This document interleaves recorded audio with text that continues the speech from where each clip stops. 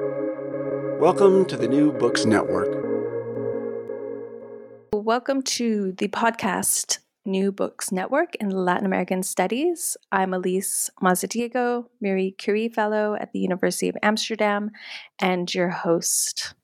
Today we'll be talking to Lisa Blackmore, Senior Lecturer in the School of Philosophy, Art History, and Interdisciplinary Studies Center at the University of Essex, and Liliana Gomez, Professor of Art and Society at the University of Kassel, about their edited volume, Liquid Ecologies in Latin American and Caribbean Art, published in 2020 by Routledge. Welcome to you both. Thank you. Thank you.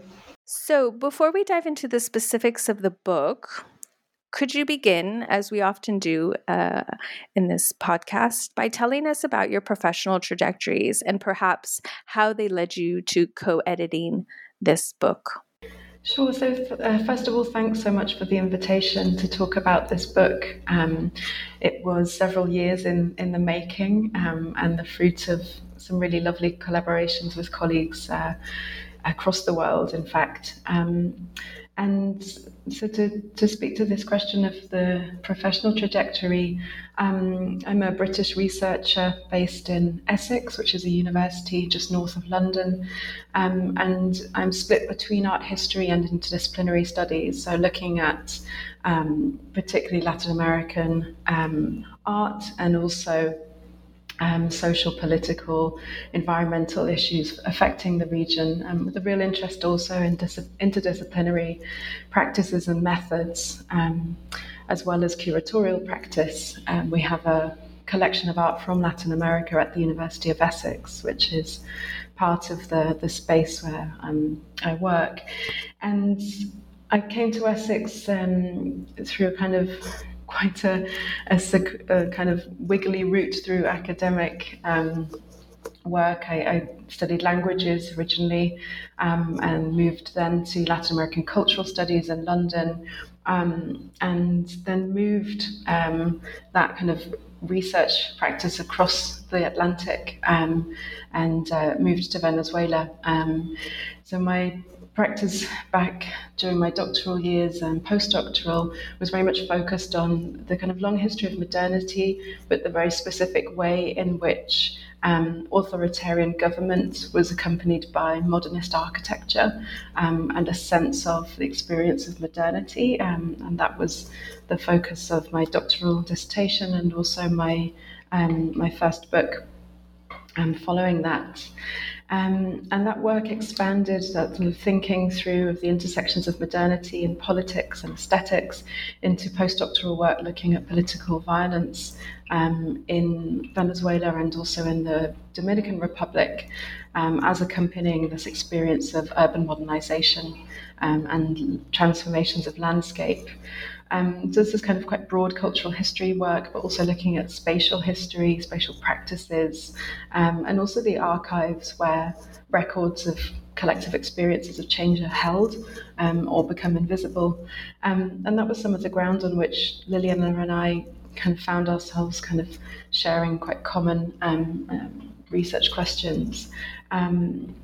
Following the experience, I taught for a little while in the UK at Leeds University and then started a 3-year postdoc on the project Modernity in the Landscape of Latin America at the University of Zurich, working with Jens Andermann.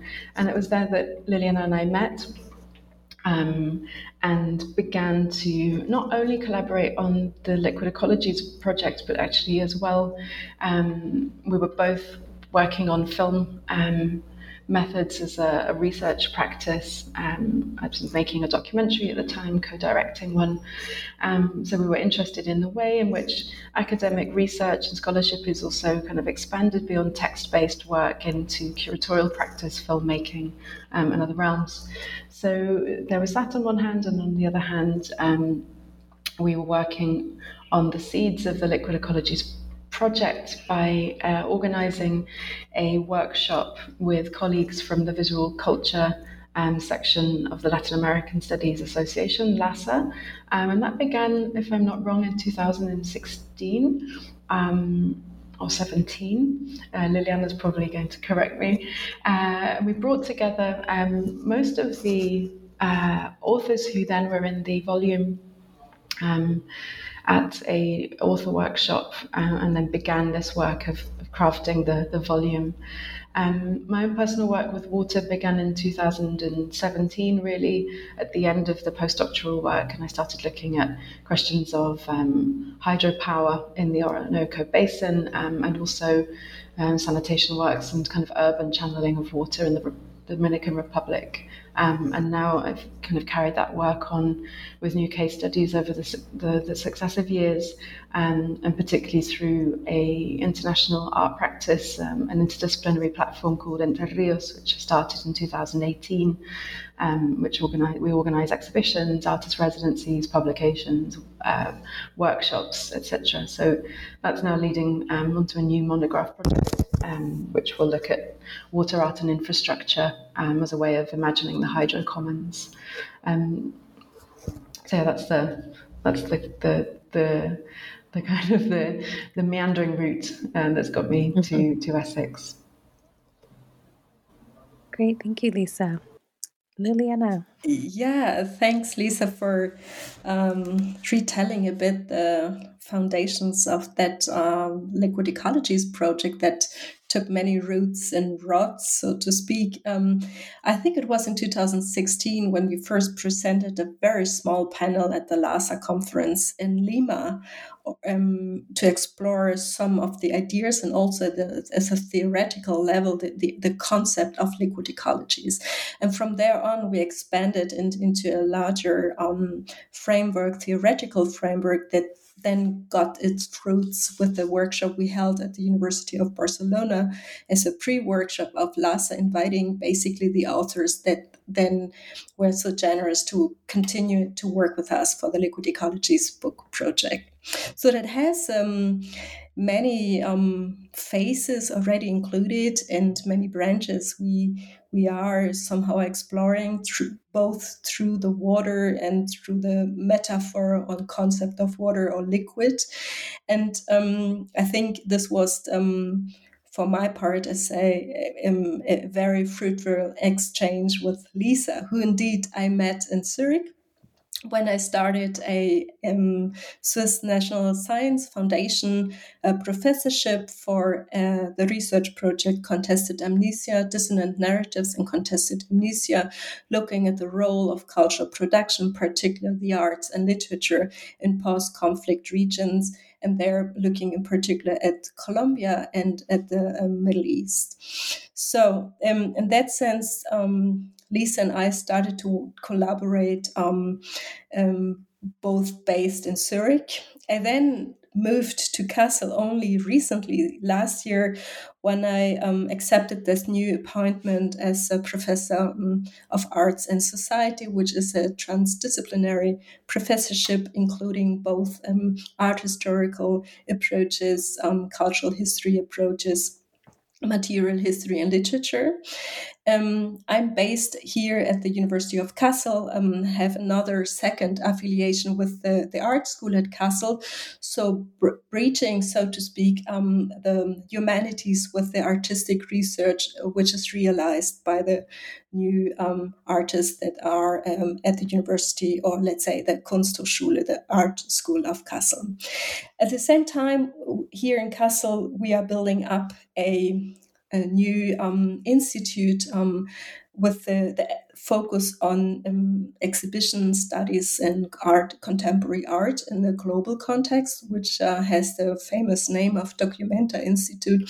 And I think this kind of constellation between the newly founded institute the University of Kassel, which has a very strong emphasis on humanities, and the art school makes it very pleasant for me here and productive to think and develop some thoughts further. My disciplinary background, it's an, let's say, interdisciplinary one. I studied architecture in Paris and Berlin many times ago, and when I concluded, I just found that I needed to dedicate myself more to philosophy and literature. This was the way into the humanities, and where I realized later on a doctoral thesis on the Latin American modernity and its rapid urbanization, thinking through the episteme of the urban. And as it is used here in Germany, and then had the chance to finish as well my second book, which is the, let's say, the big postdoctoral project. The book will be out by this fall. It's called Archive Matters, where I look in particular at the very rich photographic archive by the United Fruit Company, reading the archive against the grain, looking at the absences and silences of the archive to better understand how images are used to ground, let's say, the corporate capitalism developed by the United Fruit Company in the Caribbean. And that said, really brings me back to the very productive collaboration with Lisa. As she mentioned it, we have many fields there intersecting, and I think liquid ecology is one of the main materialization of this thematic overlaps. Great, thank you for those introductions. To go into the book then, what brought me to your edited volume was, in fact, the essay by Esther Monivas titled Water, Women, and Action Art in Latin America, Materializing Ecofeminist Epistemologies. And as I'm thinking about histories of art in Latin America that address ecological destruction through feminist frameworks, I was particularly interested in the author's rating of artists from across the Americas, including Ligie Clark, Ana Mendieta, Yenny Nan, whose performative experiments with art express a permeable relationship between the body and nature. Now, water would seem to be the central feature of your book and largely the substance that connects each chapter to one another. But as you both explain in your introduction, the book is much more nuanced exploration of its varied conceptualizations. And what you do is propose to, quote, think with water in an ecology of fluids, flows, and spaces. So I was wondering if you could both expand on this premise for the audience, explaining what you mean by liquid ecologies, and maybe Lisa, you could start us off on that conversation. Yeah, thanks. So this is really essential to what we were proposing with a sort of conceptual framework and liquid ecologies as an analytic. And it's this question of moving beyond the kind of literal and framing of water as either oceanic or as freshwater, that literalization of water as material. And that doesn't mean that we don't engage with it, but I think we were much more interested in expanding this question to the fluid dynamics related to liquid ecologies, understood not just as entailing water, but also other modes of flow, representations and conceptualizations of flow and fluidity, but also their retreat or counterflow. And this enables us to think of ecologies also in the sense of entanglement rather than enclosure or separation, which is vital to thinking with water in general, but also important for considering the relationships between human, non-human realms as constitutive of the planet and the kind of social, political, and ethical implications of how it's inhabited. So these issues also kind of can be thought of in the terms that Astrid Neumann puts forward. Right? Water is always someplace, sometime, somewhere, and it is deeply situated. And this is what feminist eco-criticism and feminist practice more broadly has brought to the fore, this question of the situatedness, the storied lives of, in this case, liquid ecologies in which we're entangled, and also the kind of the broader movements that can be traced through water. So one example of this is the way in which globalization, free market economies, mobilize an imaginary of unfettered flows, which is by no means a literal appeal to specific aquatic environments, at the same time borrows from that imaginary of fluidity to propose this horizon of progress. And so we're very much interested in thinking through those mobilizations in discourse and the symbolics of forms of socio-political and economic systems, which we could then trace back through history. And also the ways in which bodies of water are absolutely imbricated in Latin America with life worlds that are also antecedent to and contrary to the enclosing logics of extractive capitalism. And this is something that Juliana Borea and Remba Yawarkani addressed and contributed a very important discussion in this regard to Amazonian water worlds that are completely imbricated with life.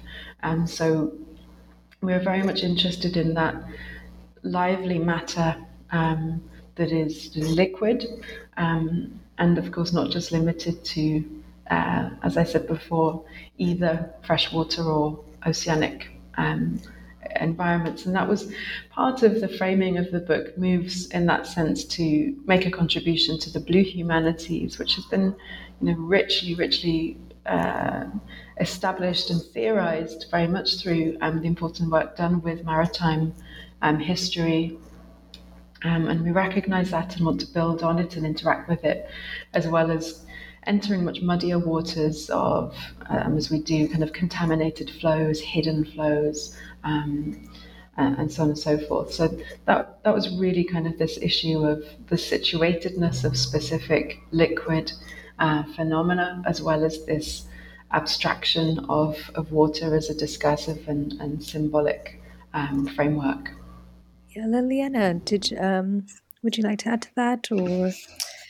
Yeah, maybe I can just add two aspects. The one is, as Lisa mentioned, it's we thought with or thinking with water really means to take in water also as an analytic concept, and in that sense, connecting it or counter reading water against, let's say, its commodification as it is shaped by more Western epistemes, and to really dedicate to read actually also the artworks and the aesthetic practices we have chosen for the book, Liquid Ecologies, and to read these practices as they mobilize water and rethink water in a very complex, organic way. This has some implications, so to speak, some epistemic implication, as it breaks the dichotomies between solid and fluid, or between water and soil, which are, in the best sense, raw material. It also has these epistemic consequences in terms of rethinking our own vocabulary we use. So we are used to use in art history and to analyze and understand and engage with artworks. In that sense, I think the contributions by our wonderful authors really challenge to, at the meta level, to rethink the vocabulary and terminology we use to work with art. And in that sense, matter for having that analytic quality, let's say, water as both metaphor and analytic quality, really invited us to to think as well the, let's say, disciplinary boundaries that many times shape our debates and discourses. Yeah, and you just sort of alluded to this, which is that cultural production is really the other focus of this book, and here you foreground the visual arts and literary works and film, primarily. And this edited volume, I think, really spotlights the ways in which artists in Latin America and the Caribbean specifically have long been in dialogue with water, liquids, and fluids as material signifiers and ontological materials, as you call it. And so I was wondering, maybe Liliana, you can speak about your selection of aesthetic practices and how they open up larger questions about history, ecology, temporality, and these much broader issues that that you bring into the book. Mm-hmm. Yeah, let me go one step, let's say, before that, to let's say discuss a bit the artworks and the choice we've made. I think Lisa and I, we decided to have a call for papers and really to reach out to a larger audience who always had already worked with water in this many forms and in many guises. And it was overwhelming how many good contribution and answers we got from the scientific community, and also by artists who curators who really felt to respond to this call. So in that sense, we with, let's say, with the audience, with these calls, we and with the answers, we understood that water has been already very deeply, let's say, thought by many scholars, not only by those who identify themselves already being part of the oceanic studies or critical oceanic studies. And I think this was also for the liquid ecology a sort of a foundational moment as we started to, as I just mentioned, to take water, but not only water, also other kinds of fluid materials, serious in the way to think, to really think with water and to really think our environment with the fluid relationship we had, and that are so many times so contaminated and stressed in modern times. So now I go back to your question. So for me, it was clear that I wanted to discuss in particular the video work by the Colombian artist Clemencia Echeverry, because she beautifully and critically dedicated her work to understand the so embedded political violence in Colombia through water, and specifically through the river landscape Colombia. The river landscape, who as an alternative memory to the political violence embedded. And with her work, I understood that these absences, that, let's say, a discursive realm to speak about the violence, to speak about the different forms of violence, such as forced disappearance, that, let's say, that many times in Colombia do not find an echo to be responded to be brought up to claim rights. That specifically the work by Clemencia Echeverry helped me understand that artwork or aesthetic practices, such as she does with her video works, addresses these lacunae in a very serious sense, understanding the river, in particular the River Cauca, as an own protagonist to respond to the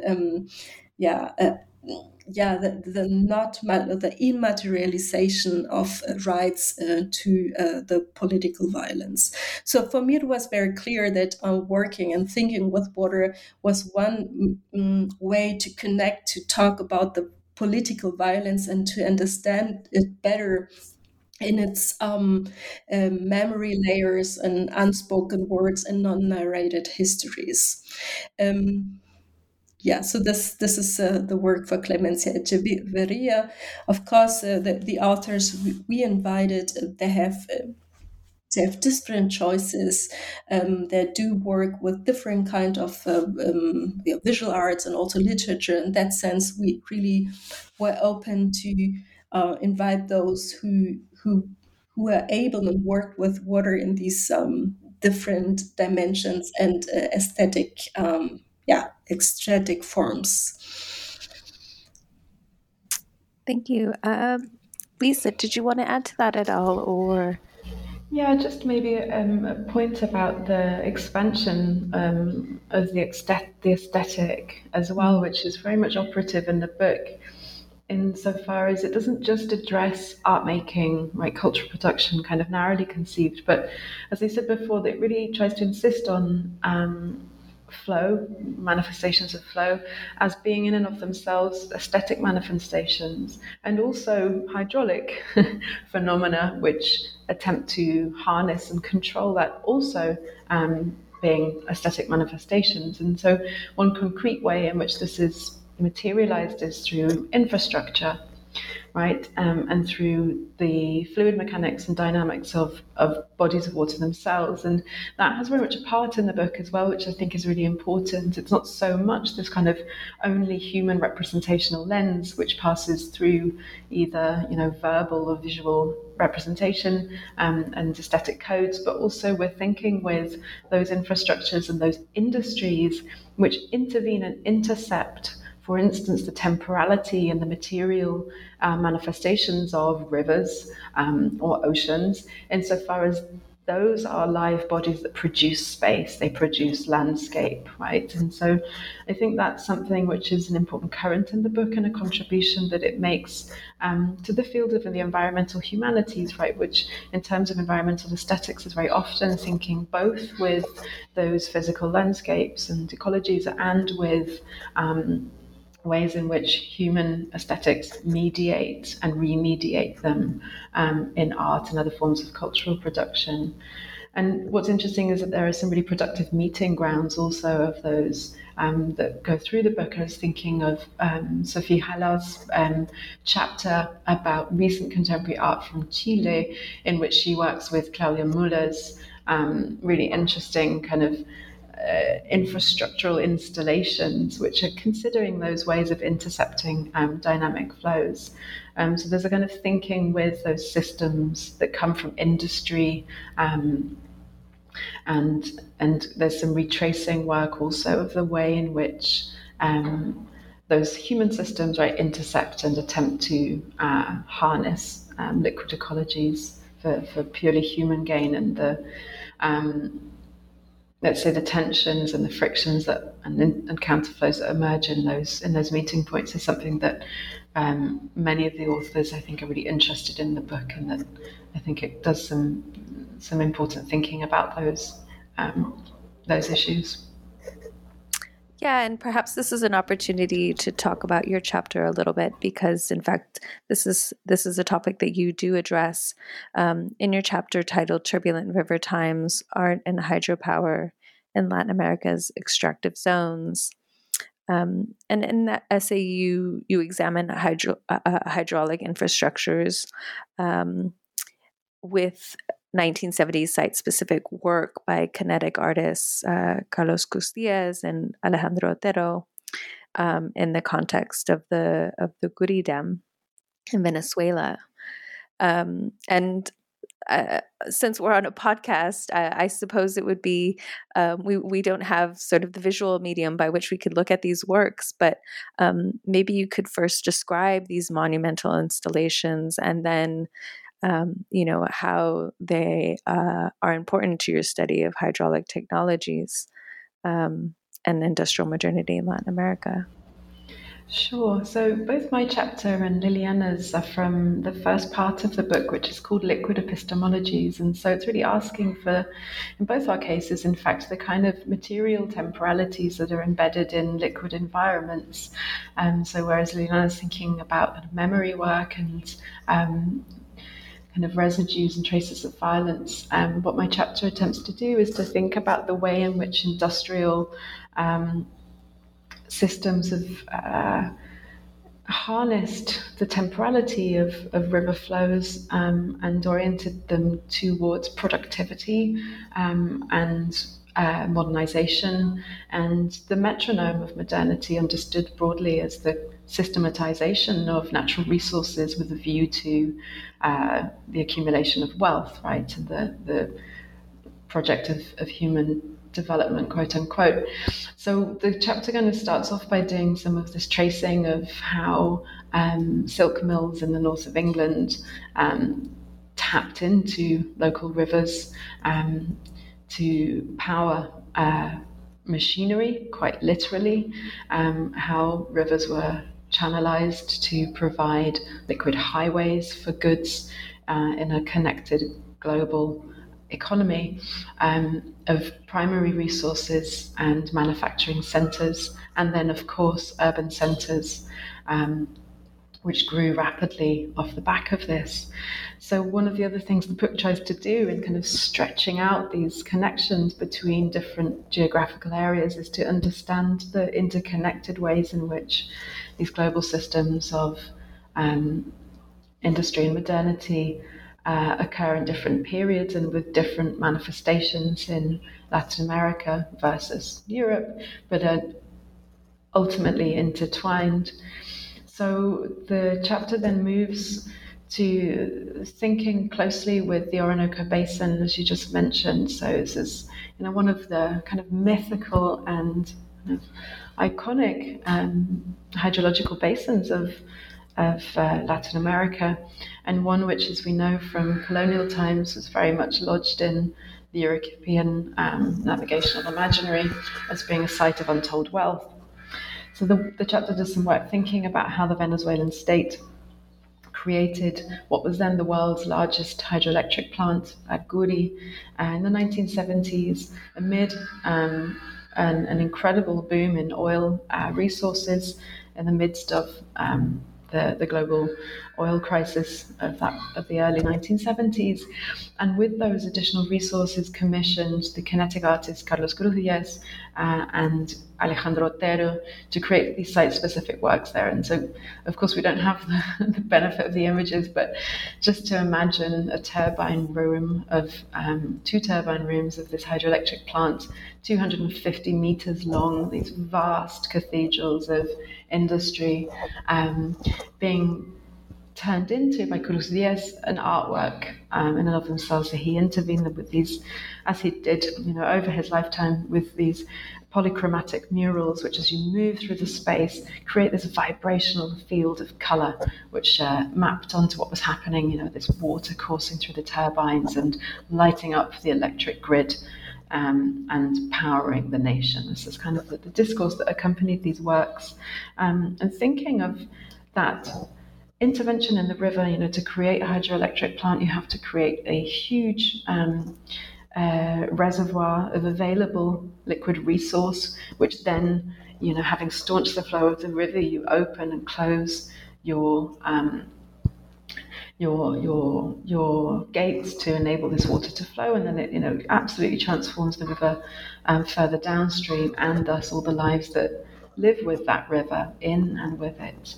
So this has been something which has been very much criticized in environmental work, but that also contemporary artists in Latin America are also picking up at this point, as we see a second boom from the beginning of the 21st century to now in the construction of mega dams and hydroelectric infrastructure, which is, again, not as green and certainly not as sustainable as the prevailing discourse would have us believe. So the chapter then turns to the work of Carolina Caicedo, the contemporary Colombian artist who has been working for many years as an artist researcher, looking at, through her project Be Damned, the impacts on river time, right? So the lives, the intertwined lives of riverine communities and rivers themselves. And it spends some time thinking with her River Serpent book, which is an incredible installation in and of itself, a sculptural artifact, but also a useful repository of testimonies of river-dwelling beings, whether those are human or non-human, poems, corporate documents about the hydropower construction, satellite images, and so on and so forth, which can be used in workshops, activated as performance, and presented as a sculpture. And thinking about the way in which she composes through this accordion-shaped book these much more complex and turbulent river times, which also, as Liliana, shows in her chapter, and other of our contributors, Rory O'Brien, Gina McDaniel-Tarvey, many of these chapters are thinking about the way those material memories resurface and become emergent from those submerged places and bring to the surface bodies, other times, other life worlds which haven't been reckoned with in the kind of dominant pursuit of modernity in the region. So that's why I think for us it's interesting to think with the bodies of water themselves and with the infrastructures that intercept them, and also the creative ways in which artists are finding aesthetic remediations of those spaces to bring to the surface these kind of negated, abject, forgotten, overlooked, othered ways of living and knowing through and with water.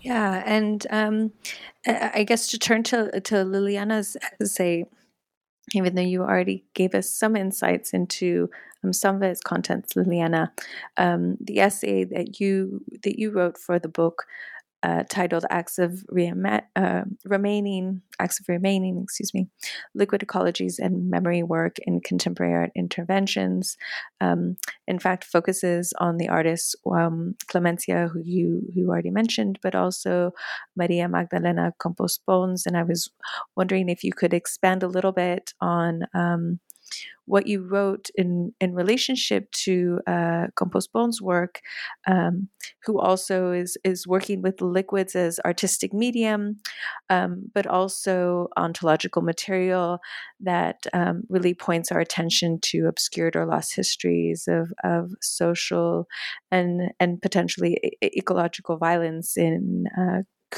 Cuba.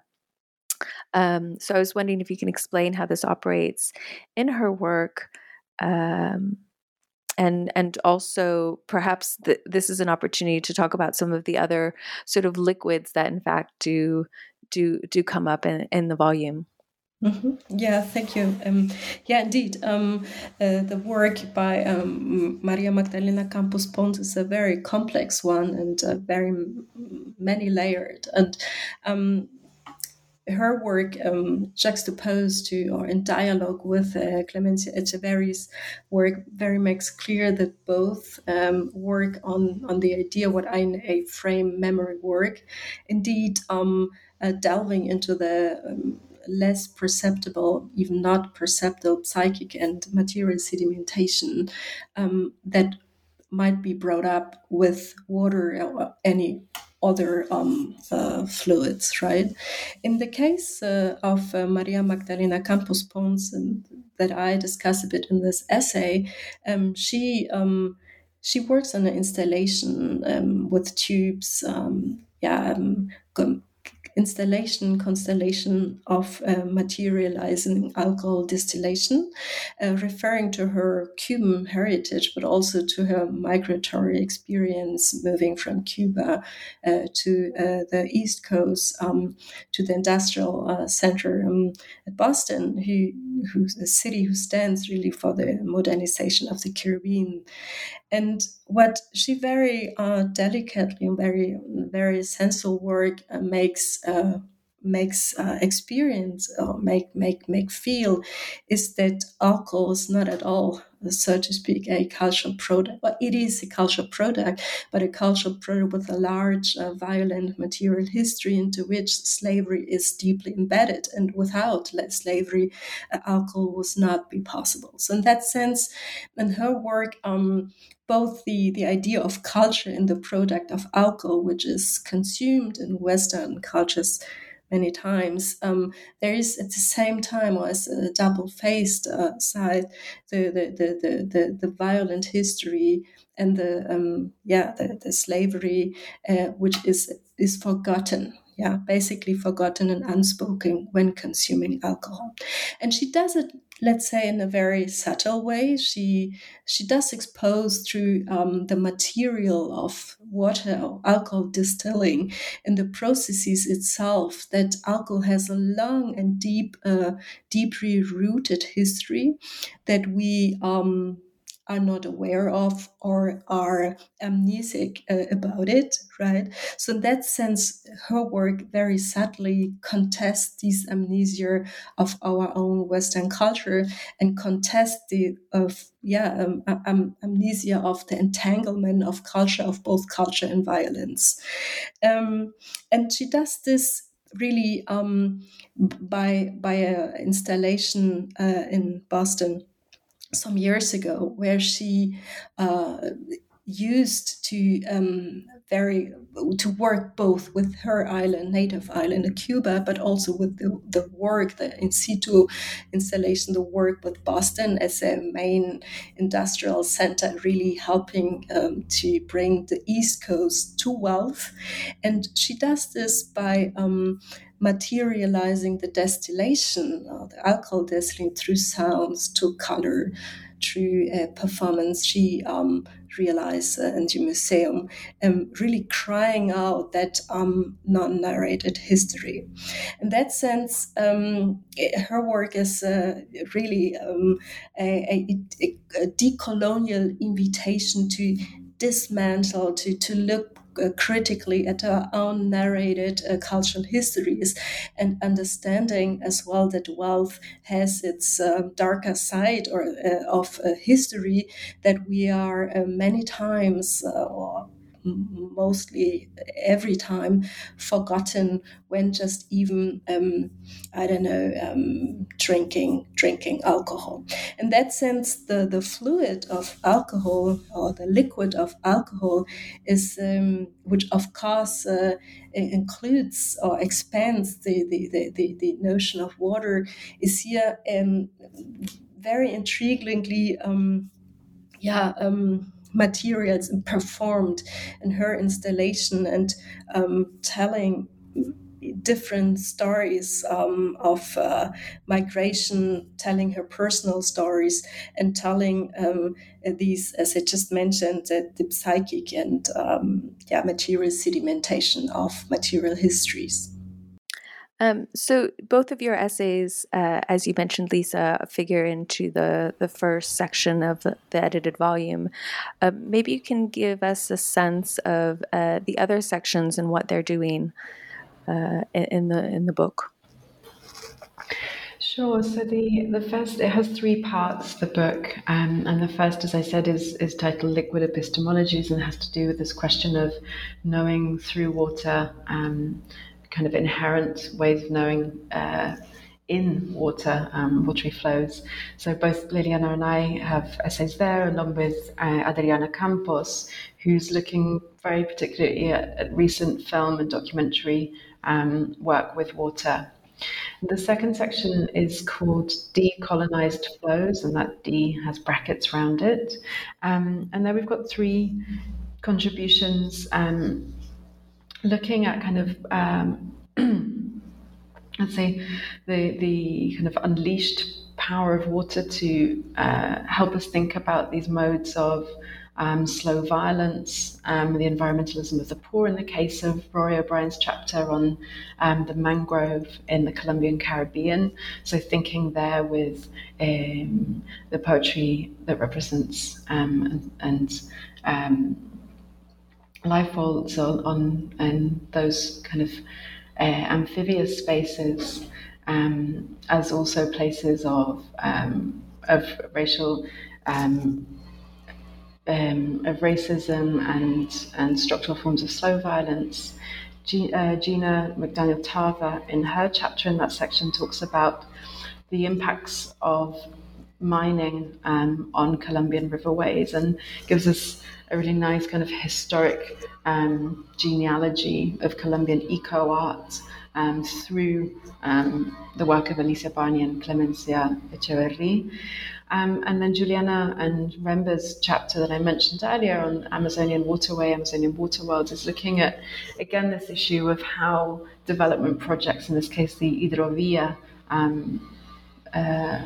that is being developed in the Peruvian Amazon, confronts, right, the legacy of colonization and the subsequent kind of rubber boom forms of industrialization of this riverway, with indigenous artists in the Peruvian Amazon whose work insists on the vitality and the central importance to indigenous cosmovision of those bodies of water. And we have two subsequent parts to the book, Fluid Memories, where Esther Monivas, as you mentioned right at the start of the podcast, gives us this really helpful overview of artists in Latin America, women artists who've been working with water, specifically through performance and action art. And that draws on Esther's doctoral research into ecofeminist epistemologies. And Irene de Pedres-Chauvin, whose work, Memories in the Present, is looking at contemporary aquatic environments in Chile. And Irene has done a lot of important work also on post-dictatorship memory within the Southern Cone. And the final section is called Bodies of Water, and we have there chapters by Elizabeth de Lowry and Tatiana Flores, who are looking specifically at the Caribbean as, again, this kind of interconnected space of counter-memory, which both poetry and art of the Caribbean have encouraged us to look at the interconnectivity of colonial violence there as emerging through art and poetry. Paul Merchant's chapter on Cecilia Vicuña's Liquid Indigeneity looks there at how this incredible Chilean powerhouse of contemporary feminist art has constantly connected with questions of the enlivened life worlds of both riverine and oceanic environments. So he's looking particularly at Concon, the performance and video work there. And it closes with Sophie Alat's chapter, Water of 100 Eyes, Reconfiguring Liquidity, which looks at contemporary Chilean art as well, in the context of this shift, and this is extremely timely considering what's happening with constitutional reform in Chile right now, the shift with the Pinochet dictatorship's new constitution, which set the place for what she conceptualizes as sort of dry economy of resources to be tapped, as sort of this anti-maternal, anti-embodied sense of connectivity, sort of the deadening and the instrumentalization of life as the backdrop to the broader project of neoliberalism. So she looks at artists who kind of counterpose other life worlds with that, or that critique that instrumentalization by re-enlivening the relationship to different aquatic environments. So again, it's this kind of very these kind of tides in the book that take us to different places, different times, but running through them is this, very consistent theme of the stories that these bodies of water can tell, the embodiment that is central to understanding our place on the planet, and the ethics of planetary stewardship within that, and the way in which art making, cultural production broadly can bring to the fore those conversations in hopefully not only critical but also kind of generative and imaginative ways. Yeah, and in your introduction, you both do also allude to exhibitions and curatorial practice as another kind of space in which I think the arts are moving towards the liquid turn, as you put it. And you mentioned the 2017 exhibition, Relational Undercurrents, Contemporary of the Caribbean Archipelago, at the Museum of Latin American Art in California, and then the 2014 show Water Weavers, The River in Contemporary Visual and Material Culture at the Bard Graduate Center Gallery in New York. And you do foreground these exhibitions as having some sort of inspiration or influence on your book as well. And I think, these exhibitions, along with the contents of your book, really attest to this liquid turn in the visual arts or in visual culture, and I guess cultural production more broadly. But now, I guess, as I was rereading this book over the last couple of days, I was also following sort of the deadly news of the floods in Pernambuco, Brazil, as they were being reported.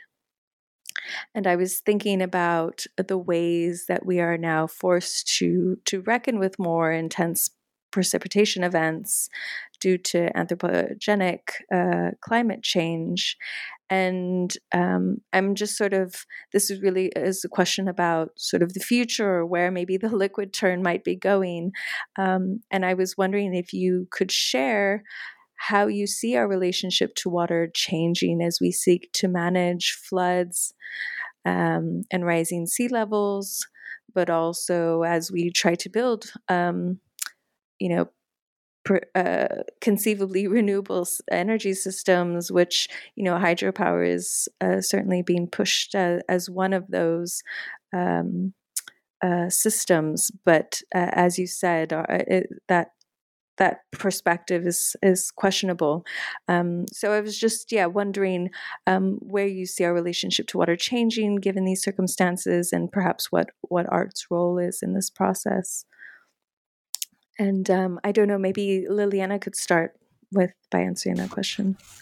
Yeah, this is an important question, actually, and I think liquid ecologies really points to this as also the aesthetic practices and artistic the artwork chosen by our author really configure those alternative horizons to live, think, and really understand water in the sense that it's not becoming an abstract way, just a raw material or a commodity. I think arts in that sense has the capacity to remind us and to imagine with us these alternative horizon of living together, in a healthy, careful way with all in the world, right? And of course, as some also the work, just to mention one, Carolina Caicedo's engagement with river communities in Colombia really makes clear that art has the capacity of activate let's say communities to work on different models on hydro commons and taking it really serious to think through and with the commons. And I think water and all the contribution of liquid ecologies really imagines this very clearly. Water invites us to think those alternative worlds. In that sense, arts has capacity and is one of the resources to make participate in a larger audience. Larger means a public, a community which not necessarily are academic or scientific or specific, but in larger community to develop and invent new ecologies of care, to care for both the environment and the other humans, and to really maybe heal or help us heal those damaged relationship we have with the environment as modern societies. And liquid ecologies, I hope, will appeal to this kind of possibilities and choices of possibilities we have as an audience. And I think that the future isn't there are certainly bleak events. And, water, but I think there's a growing sense that water is this contested environment where people are able to read very quickly the asymmetries. And there's a really excellent example from the elections in Colombia at the weekend. So on election day, the incumbent Iván Duque had a red carpet rolled out to come out from Casa Nariño to go and vote. It was raining in Bogota. He was under the umbrellas and being saluted, in a very ceremonial pomp. This was circulating on social media, contrasted with a photograph of absolutely inundated centres of voting centres where people were wading through water, poor people in kind of precarious environments going to vote. And so this wasn't mediated by any artist. It was purely there in the media and confronting these asymmetries. And I think that what we're seeing now is this greater shift towards a demand for healthier bodies of water. We're seeing, urban policies that are remediating almost dead urban rivers. Here in Brazil, it's really interesting to witness the work of activist groups who are doing really important work at the intersection of community practices, conservation work and art activism to push and lobby for public policies that really finally, confront this debt, this socio-ecological debt with our waterways. And another thing that both Lillian and I are interested in with other people, we're assembling now a group to consider the specific intersections of rights of nature legislation that are giving rights to particular bodies of water, and that again is creating this intersection of aesthetics and socio-environmental conflicts, whereby artists have a role to play in mediating that personhood of bodies of water as constituents of our common environment that require protection, whose rights need to be defended. So those ecologies of care that are emergent and being put into practice, both through legislation, through community, active communities, and also through the arts, I think really are the space where this liquid turn is also gaining ground in contributing richly and generatively to public imaginaries of the hydro commons, and that I think give us source for some hope within, this, as you say, kind of ever more unpredictable hydrological sphere that we inhabit. So what we hope is that our, the book both contributes to this by laying some groundwork for these conversations that we hope to continue having in dialogue with these emergent practices and shifts in the public realm in the future. So I think there's certainly lots there to keep working with. Yeah, absolutely. Well, I think that's sort of a good way to come to a close. I think that's a good way to end, at least on this aspect or idea of hope. So I'll ask one last question. What are each of you working on now? And maybe Lisa, you could begin.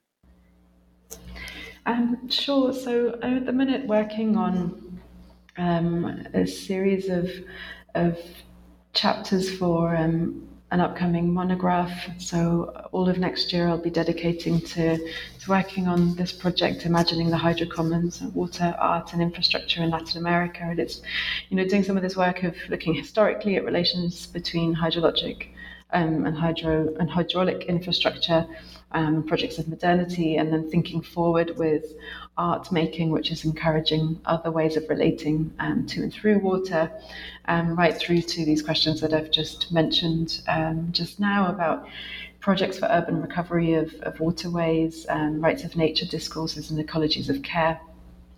within contemporary art and urban and rural activism.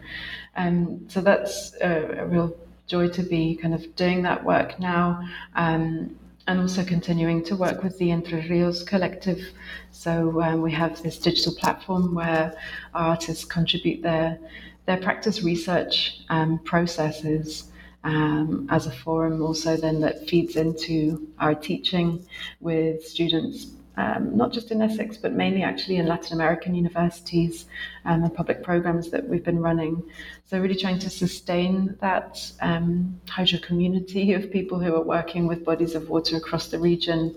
So we have artists in Mexico, in Colombia, Peru, and it would be wonderful to expand into Brazil now.